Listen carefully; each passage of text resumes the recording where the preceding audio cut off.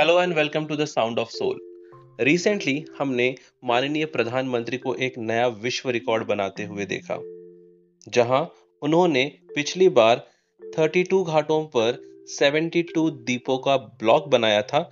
इस बार उन्होंने 40 घाटों पर 92 दीपों का ब्लॉक बनाया और एक बड़ा सा विश्व कीर्तिमान रिकॉर्ड बना दिया। बट इस कीर्तिमान से फायदा हुआ किसको? क्या हमें कुछ मिला? क्या देश को कुछ मिला? एक्चुअली देश को कुछ नहीं मिला और ना ही हमें कुछ मिला।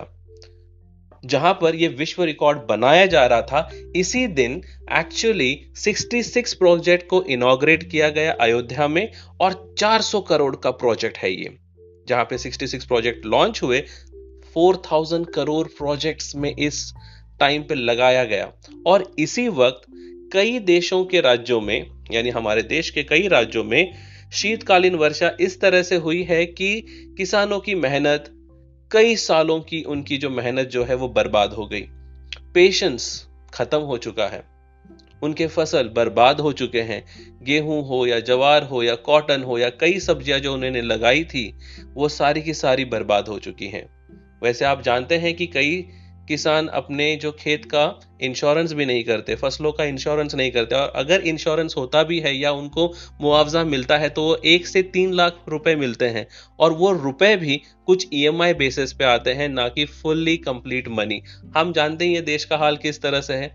अगर 3000 रुपए भी मिलते हैं मंथली, तो वो सिर्फ 30 रुपए तक आके पहुंच जाते हैं किसान के हाथ में।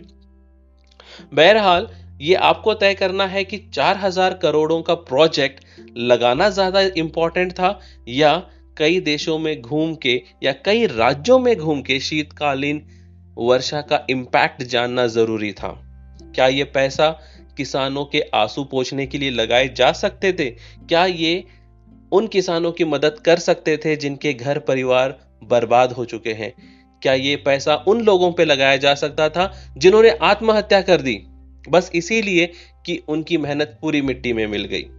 क्या ये 4000 करोड़ इस 15 लाख दिया जलाने के टाइम पे जरूरी थे, या इस वक्त ज्यादा जरूरी था हमारे देशवासियों के किसानों के लिए? एक टाइम ऐसा था कि जहां कहा गया था ये नारा कि जय जवान जय किसान, लेकिन मुझे आज ये लगता है कि अमर रहे जवान और मरता रहे किसान, यही है हमारे भारत की शान। कुछ इस तरह से आज मुझे इस तरह लगता है।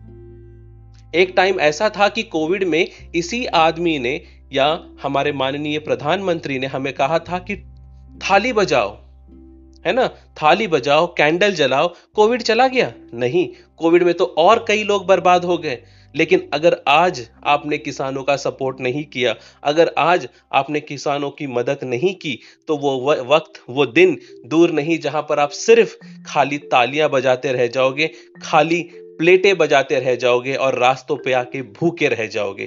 क्योंकि हमारा देश आज भी एक कृषि प्रधान देश है, आज भी हमारा देश किसानों के बलबूते पे चलता है। अगर इन किसानों की मदद नहीं की गई, अगर इन किसानों को ऐसे ही मरता छोड़ दिया गया, तो वो दिन दूर नहीं जिस दिन किसान अपनी किसानी छोड़ देगा और शहरों में आके बसना शुरू कर देगा, और आप, मैं भूखे तालियां बजाते, प्लेट बजाते बस यूं ही रह जाएंगे। याद रखिए, ये देश किसानों की वजह से चलता है। सिर्फ दिए जलाने से, वर्ल्ड रिकॉर्ड खड़ा करने से भूखमरी नहीं मरती, बेरोजगारी नहीं मरती।